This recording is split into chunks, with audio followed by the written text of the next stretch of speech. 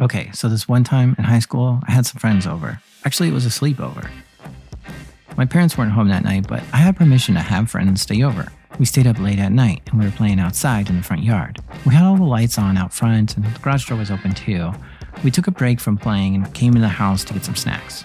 We were sitting in the living room laughing and eating chips, and just then, a woman opens my front door and walks into my house. We all freeze. Nobody knows this woman. She looks at us, turns around, and walks back outside. My friends ask, "Who was that?" I have no idea. I sprang up, peeked out the front window. Nobody was there. I could feel my heart pumping. I slowly opened the front door and went outside. As I got out there, I saw someone going into my house through the garage door. I go after them, following them. And by the time I get inside, there are 3 strangers standing in my living room looking at my friends. It was freaky. I was bewildered. One turned to me and said, "You must be Albert." "I'm not Albert," I shouted. Then they said, "Oh, you must be Eric then." "I'm not Eric either." Nobody here is Albert or Eric. Panic set in on the strangers in my house. They all looked at each other with their eyes widening. I then spoke up. "But there is an Albert and an Eric that live next door." They looked at the piece of paper in their hand and back to me and immediately started apologizing. They came to visit the neighbors, but they didn't read the directions right. And the neighbors told them they'll just leave the door open and they should just walk on in since they're arriving so late. But then they got the house wrong and walked into my house instead. I can laugh about this now, but I was freaked out at the time. You ever make a mistake like this, where when you misread one number, it puts you in a situation that has crazy consequences? These are true stories from the dark side of the internet. I'm Jack Resider.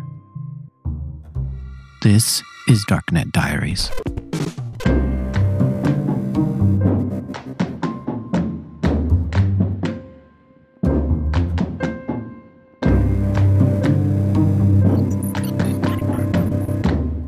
I'm going to try something a little different this episode. Usually I do one long story, but instead I'm going to do a few mini stories.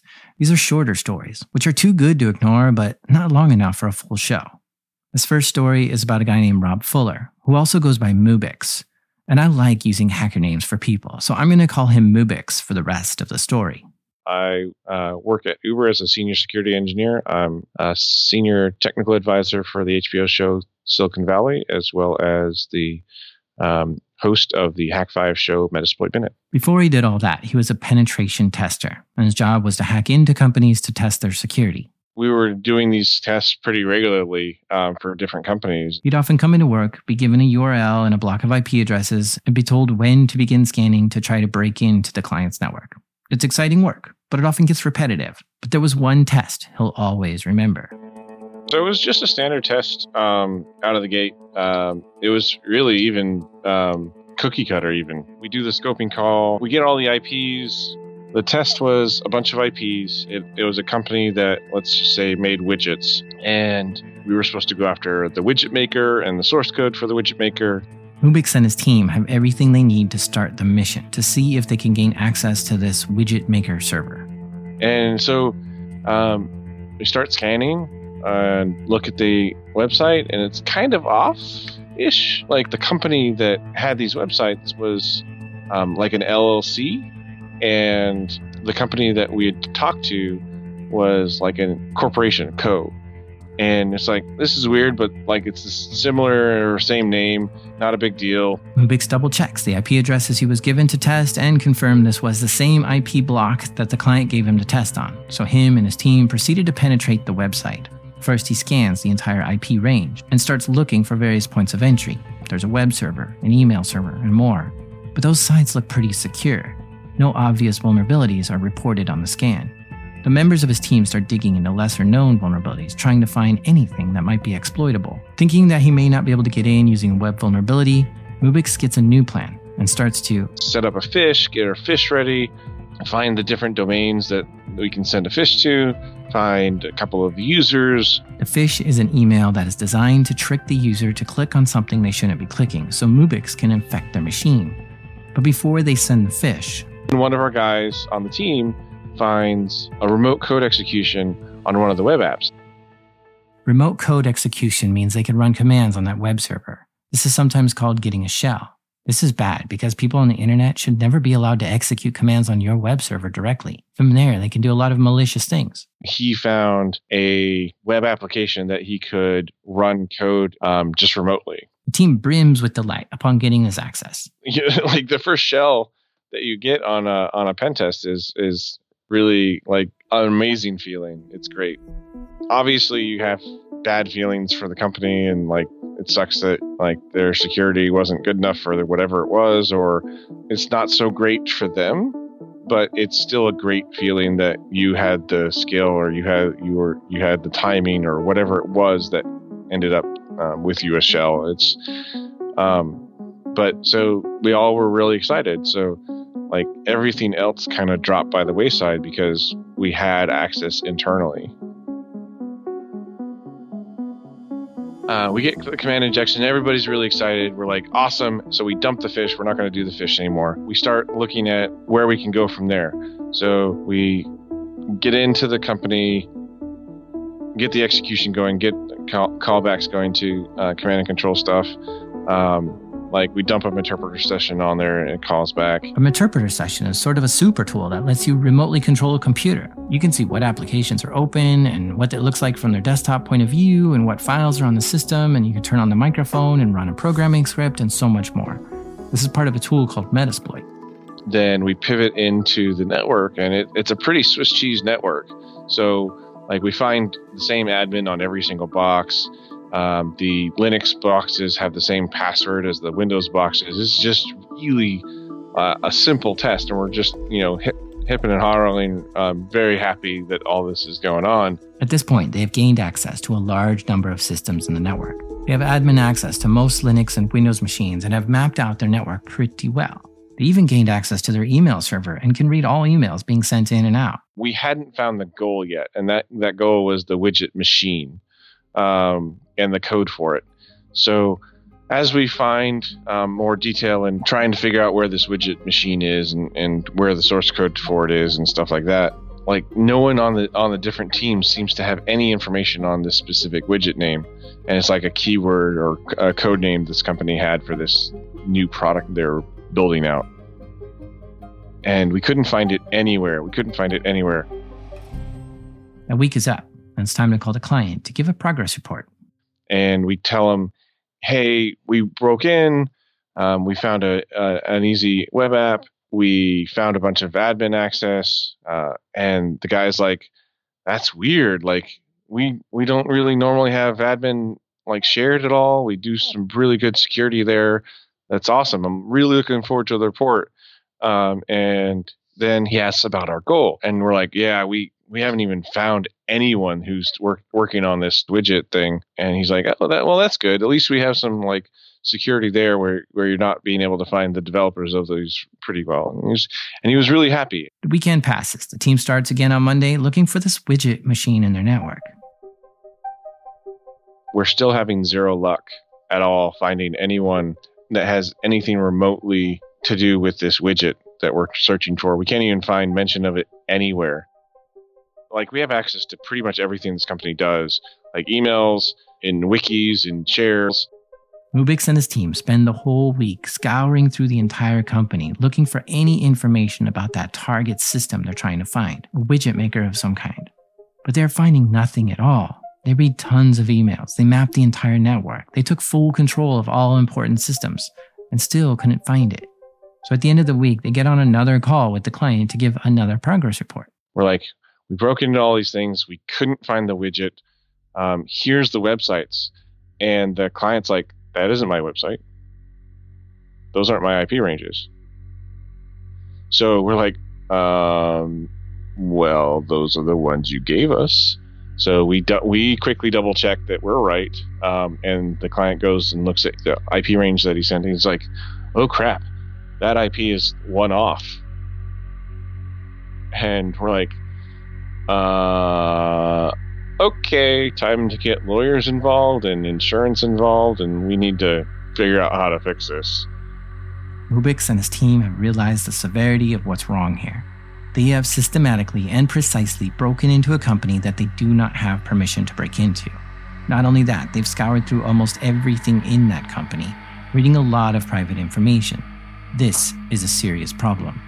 This is worse than walking into the wrong house late at night. This is more like when the SWAT team gets the address wrong and busts down the door of the wrong house. Mubix didn't get the IP address wrong though. His client did.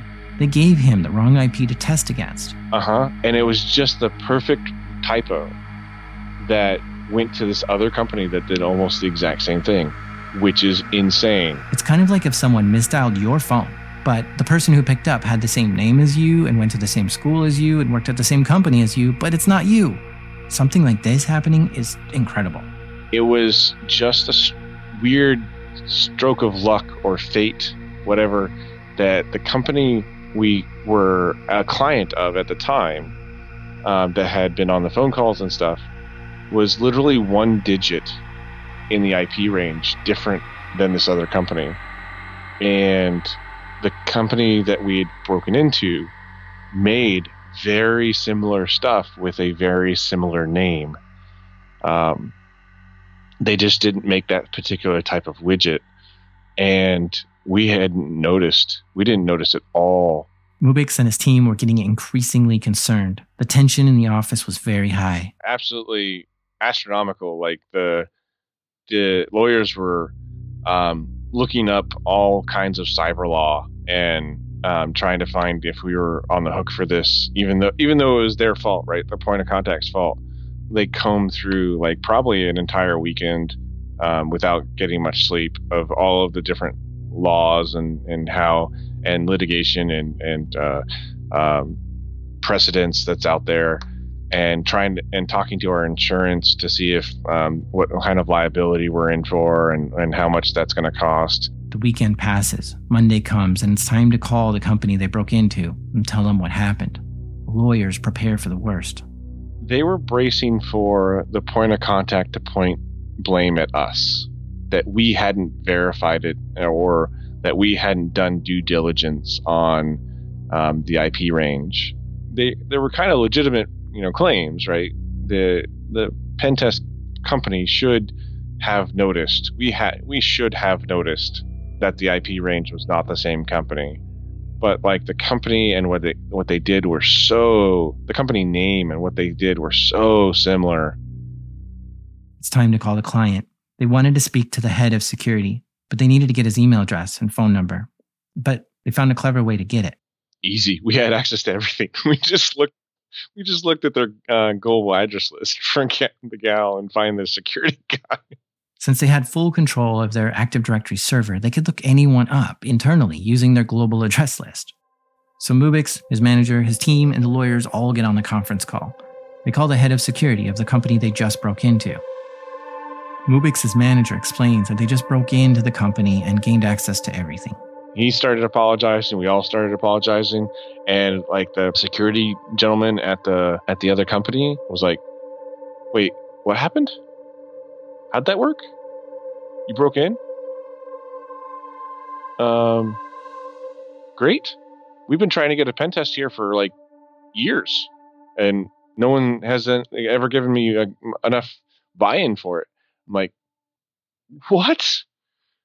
You're happy? Yeah, this is great. Do you have a report?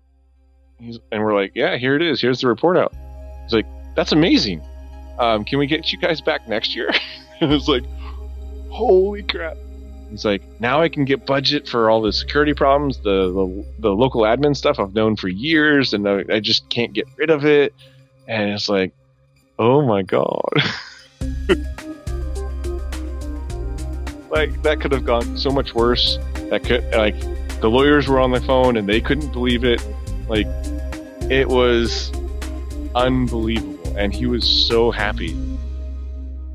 At this point, 2 weeks into this, Mubix still hasn't even begun to test the actual company he was supposed to test against. So the other company was just so happy that there was not going to be a lawsuit, because technically they were at fault for providing us wrong information, that they didn't even want another test from us. So, I mean, the security guy was okay. The lawyers were kind of pissed, and their management were kind of pissed. And I get it. I mean, they don't know the technical aspects of how, of what went wrong and how serendipitous it was with the IP ranges being so similar. So we didn't get them back as a client, but we got a new client. This new company they actually tested against remained a client for years and would get regular penetration tests from Mubix and his team. But eventually, years later, Mubix moved on from doing pen tests. And I actually still talk to the point of contact pretty regularly. And he's still telling that story to this day. The world aligned in a lot of ways. One, to screw us up by having the company so close to the original. And two, to make it so that new company wasn't going to, make us liable for it and was really totally cool about it.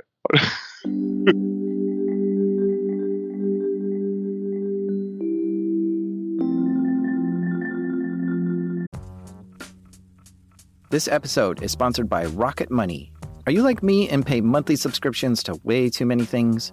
By the end of the busy week, the last thing I want to do is spend time budgeting all my expenses or tracking down customer service teams to cancel subscriptions I no longer use. But this is where Rocket Money can help us both. Rocket Money is a personal finance app that finds and cancels your unwanted subscriptions, monitors your spending, and helps lower your bills so that you can grow your savings. Rocket Money's dashboard shows off this month's spending compared to last month's, so you can clearly see your spending habits. Plus, they'll help create a custom budget and keep spending on track. Rocket Money has over 5 million users and has saved a total of $500 million in canceled subscriptions, saving members up to $740 a year when using all the app's features. Stop wasting money on things you don't use. Cancel your unwanted subscriptions by going to rocketmoney.com/darknet. That's rocketmoney.com/darknet. rocketmoney.com/darknet.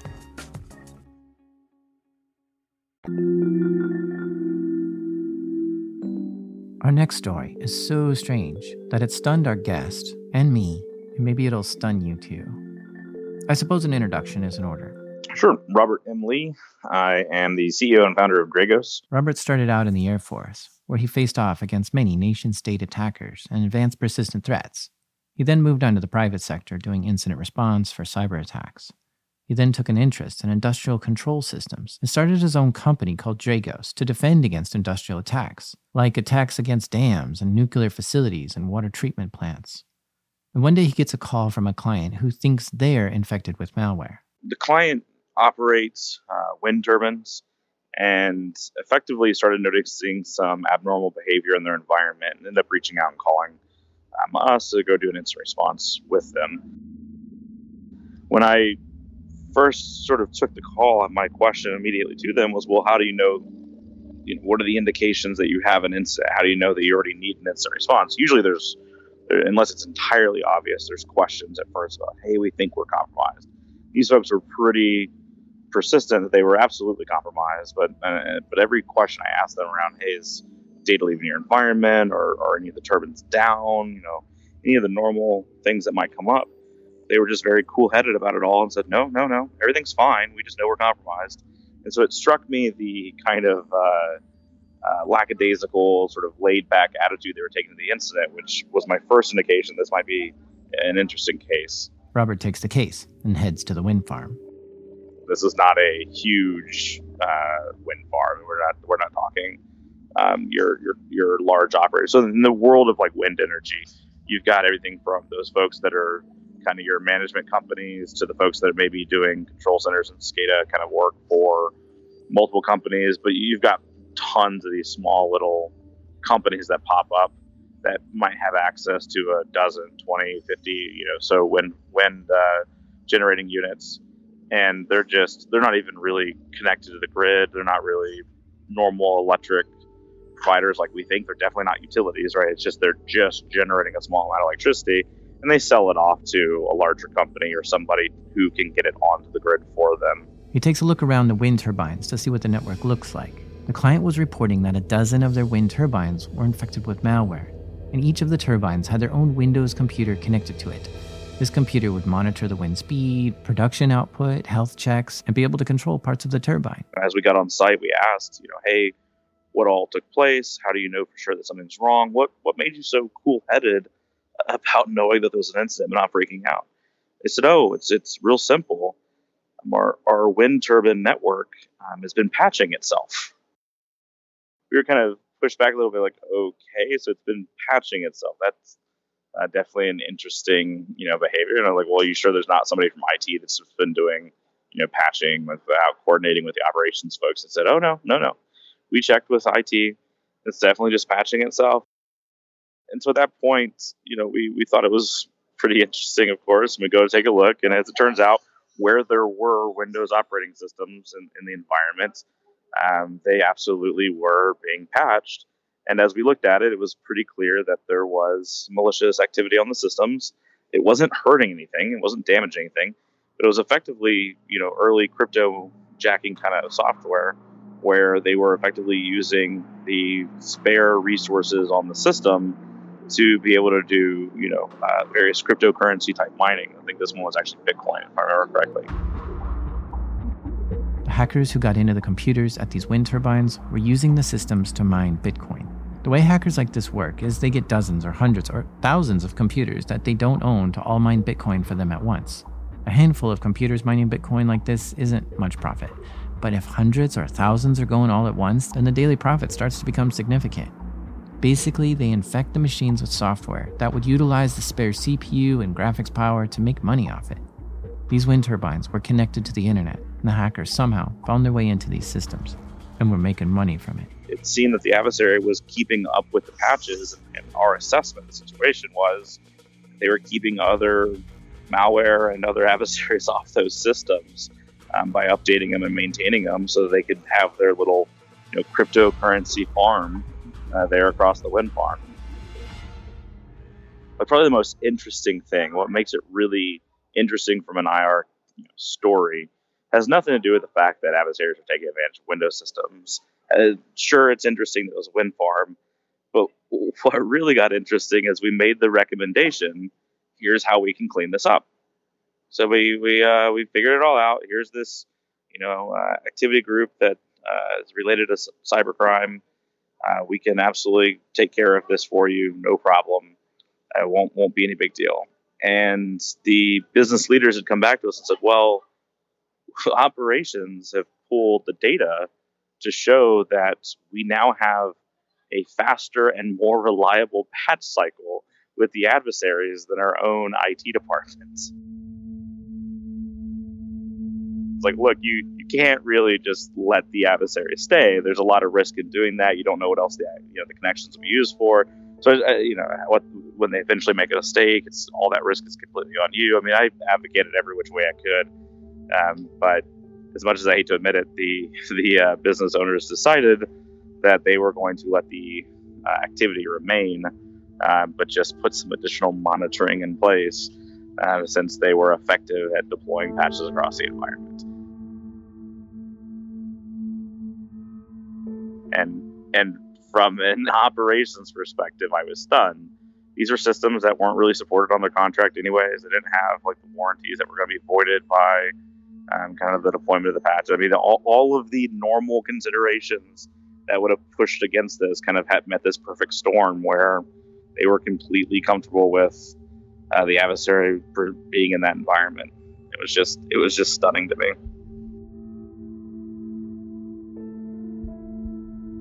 From the adversary's perspective, I imagine they were trying to do a fairly low and slow kind of approach to not be noticed in the first place or not be sort of kicked out in the first place. So it wasn't like they were bogging down the systems to a point that it was having an impact to the operations. I mean, the systems were definitely slower and the resource utilization was high on them, but it wasn't making it where they couldn't produce energy from the wind turbines.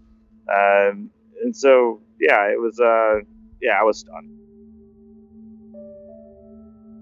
Normally, an operations team, an industrial kind of your operators, the industrial control environments, not in a million years they'd allow that. Even if it somehow was better than IT, they don't want random patches to go out whenever somebody feels like it, uncoordinated, unscheduled.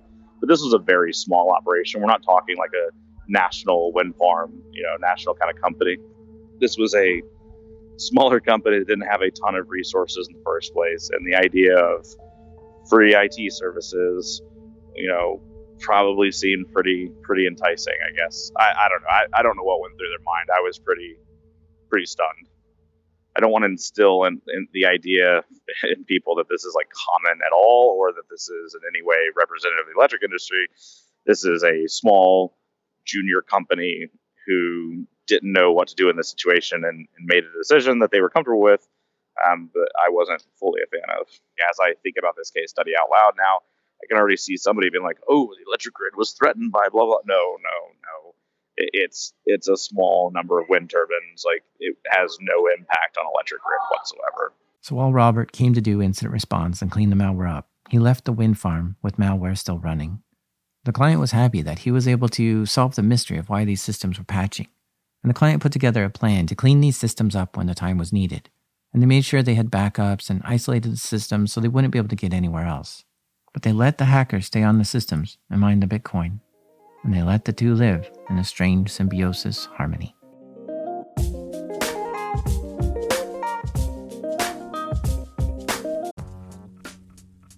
This episode is sponsored by Mint Mobile. My favorite spring cleaning takeaway is the post-clean clarity you get. Wow, how have I been living like this? It's kind of like when you find out you've been paying a fortune for wireless when Mint Mobile has phone plans for $15 a month when you purchase a 3-month plan. Wow, how have I been affording this? It's time to switch to Mint Mobile and get unlimited talk, text, and data for $15 a month.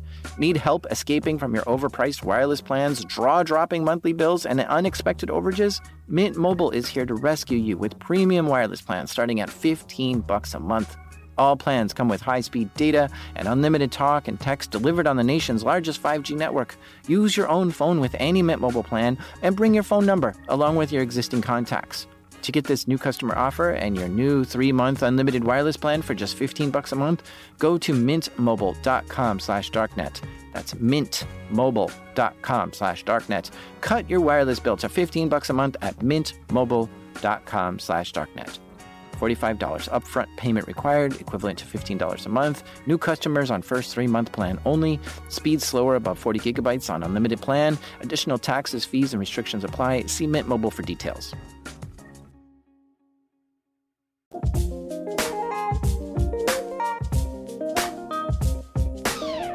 This summer, I took a trip to DEF CON, the largest hacker conference in the world. It's just like you would imagine a hacker conference to be. Lots of people wearing black, dyed mohawks everywhere, antennas sticking out of backpacks, and blinking lights everywhere. When I was there, I got to meet Snow. She started telling me about an interesting story, so I turned on the mic and started recording.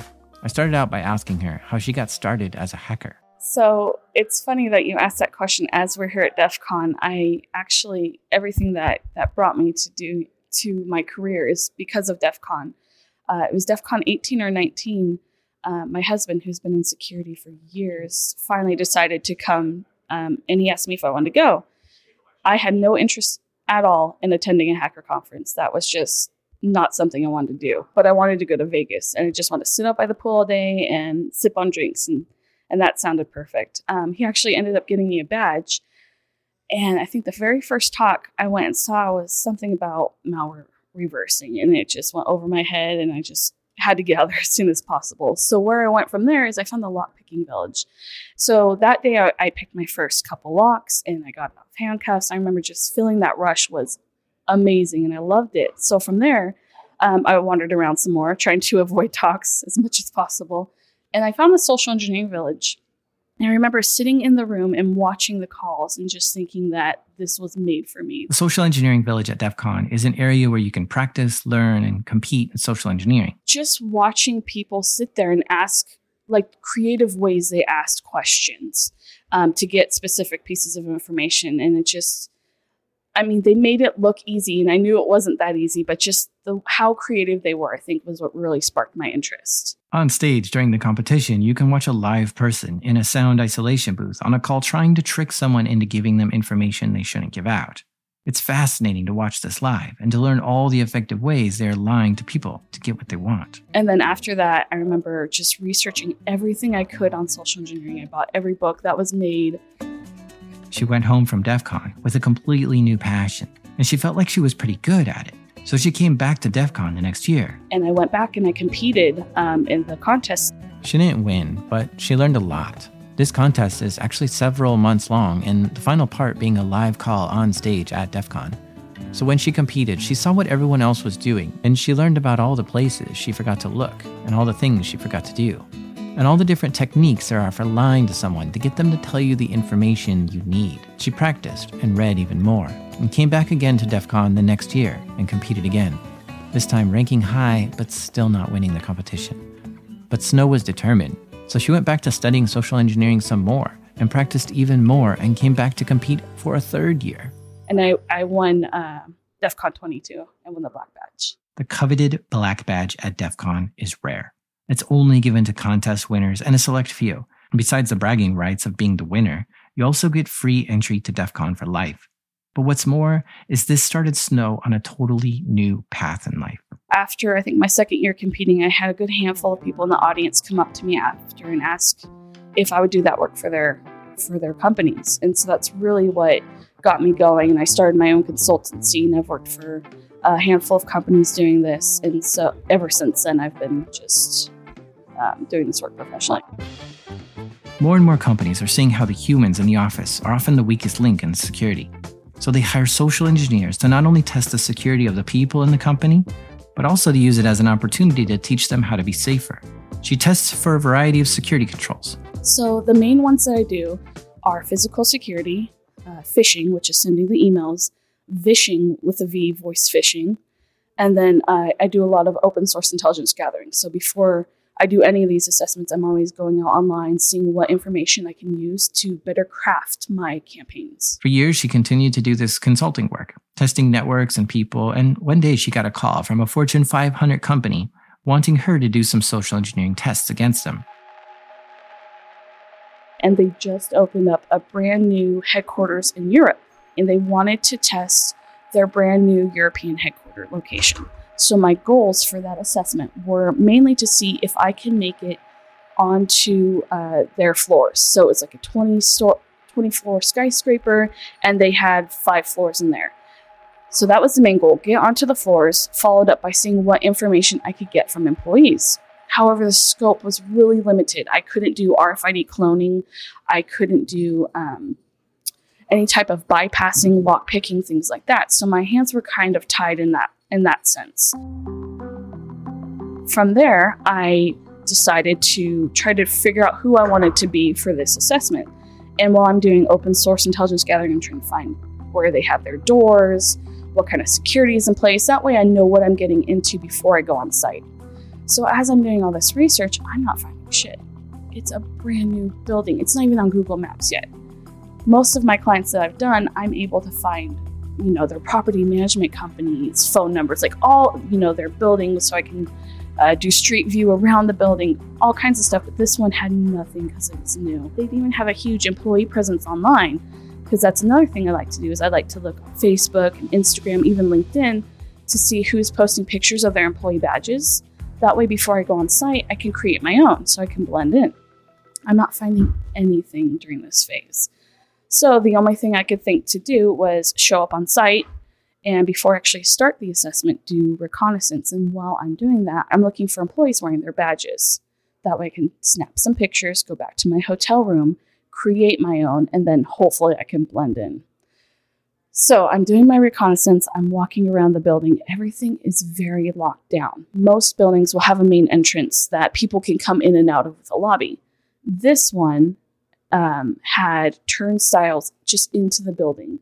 They had RFID, which was out of scope. So I had a really hard time trying to figure out how to get into the building. I was able to find a side door that was unlocked and go in that way. So the second I'm in the lobby, I'm looking around, trying to find employees, trying to look for IDs. And the receptionist looks at me, and I must have stood out like a sore thumb because she started grilling me all kinds of questions. And I just explained I was waiting for a friend. And she said, nope, you got to wait outside. So she kicks me out. So right there, I'm like, shit, my cover is probably already blown. I haven't found any pictures of employee badges. I'm stressing out. This company paid a lot of money to fly me very far to test our security, and I'm having a hard time just finding stuff online, let alone So I go back to my hotel, and I'm just still trying to research. Hopefully I could find some nugget of information, and I'm not finding anything. So lots of pressure with these kinds of assessments because you want to do good. And especially if, they're sending you all that way to perform this kind of assessment. So I'm banging my head against the wall for a while, and I finally come up with the idea because I saw a news article they released that they had a bunch of new investors for this new building.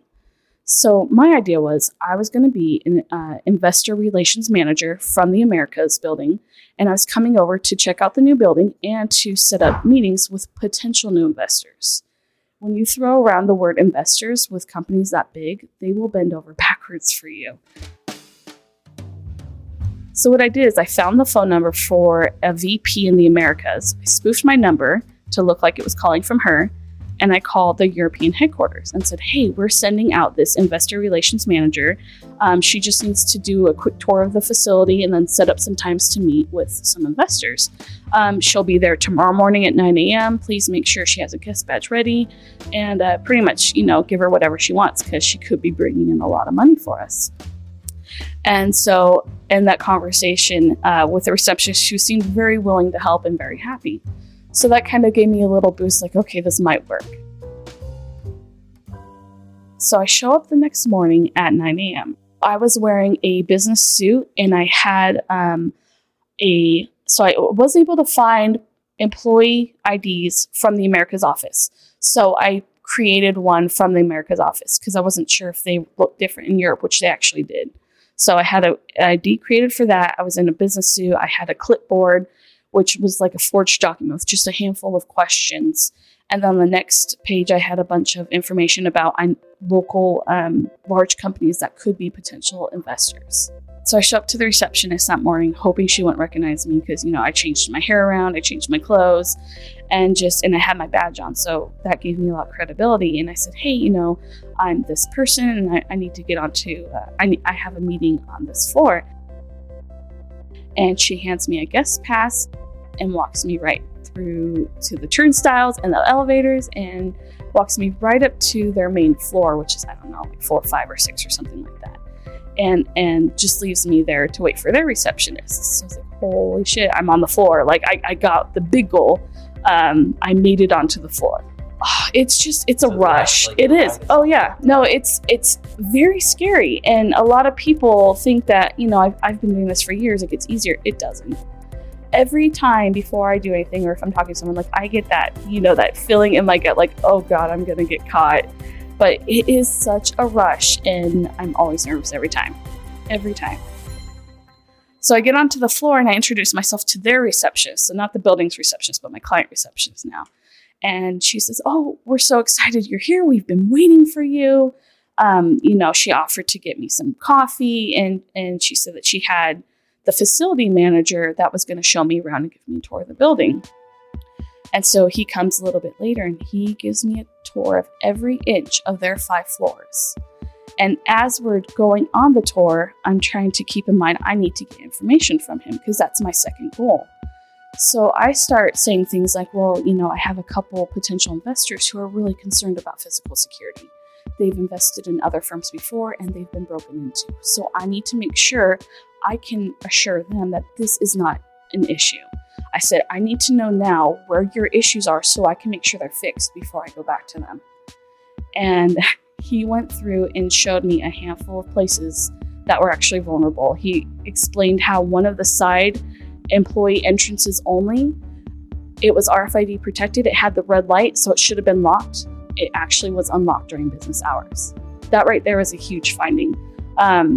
He showed me how if they did have meetings, which were listed on their website, that they would let the receptionist just check anyone in without verifying. And a handful of other things that were just huge findings that should not be the case at all, especially for a brand new building. So from my point of view, if I was an attacker, I know exactly when I can get into the building, when it's going to be unlocked. I just have to look at their calendar, which they actually had a couple events that next week. And I would know that I just need to say, hey, I'm here for this event. And they would let me right in, give me a guest badge, and I would have full access to their whole office. So I was able to complete my 2 goals, which I was so excited about. However, I wanted to see if I can get just a little bit more information from him. So I explained how I did have a phone call and asked if there was an office I can sit in, because I wanted to see if I would get access to an office. So they actually put me up in an office, and they wrote my name even on the wall, like just like a nameplate. So I was left alone in this office with my name on it, which was really weird. And I wish I took a picture of it, because it just was just so surreal. And as I was leaving for the day, because I was there, like 4 hours on site, he gave me a very, very detailed tour. As I was leaving, the receptionist actually offered a limo service back to my hotel, which was pretty badass. I didn't take it because I was staying actually at a hotel right across the street, so I thought that'd be a little suspicious. She got back to her hotel room, bursting with joy with the feeling of a job well done. Just this huge rush. I remember going out and getting like a steak dinner that night. Snow delivered the report to the client, outlining numerous vulnerabilities she found in her assessment. They were very surprised. They did not think I was going to be able to get in. I guess they actually had an internal bet. The guy from the Americas office and the European office are like, there's no way. This is a brand new building. We have RFID in place everywhere. Every, big security thing. We have cameras, we have all this, but just by a simple line spoofing my phone number, I was able to get so much credibility that I didn't look like a threat. Social engineering is becoming a more common test for many companies. It's always safe to verify the strange calls you get by calling that person back or emailing them to confirm, and to not let people tailgate you into a building, and to double check people's credentials and not always trust when someone else vouches for them. Or just remember Ronald Reagan's Russian maxim. The maxim is, doverye no proveye. Trust but verify.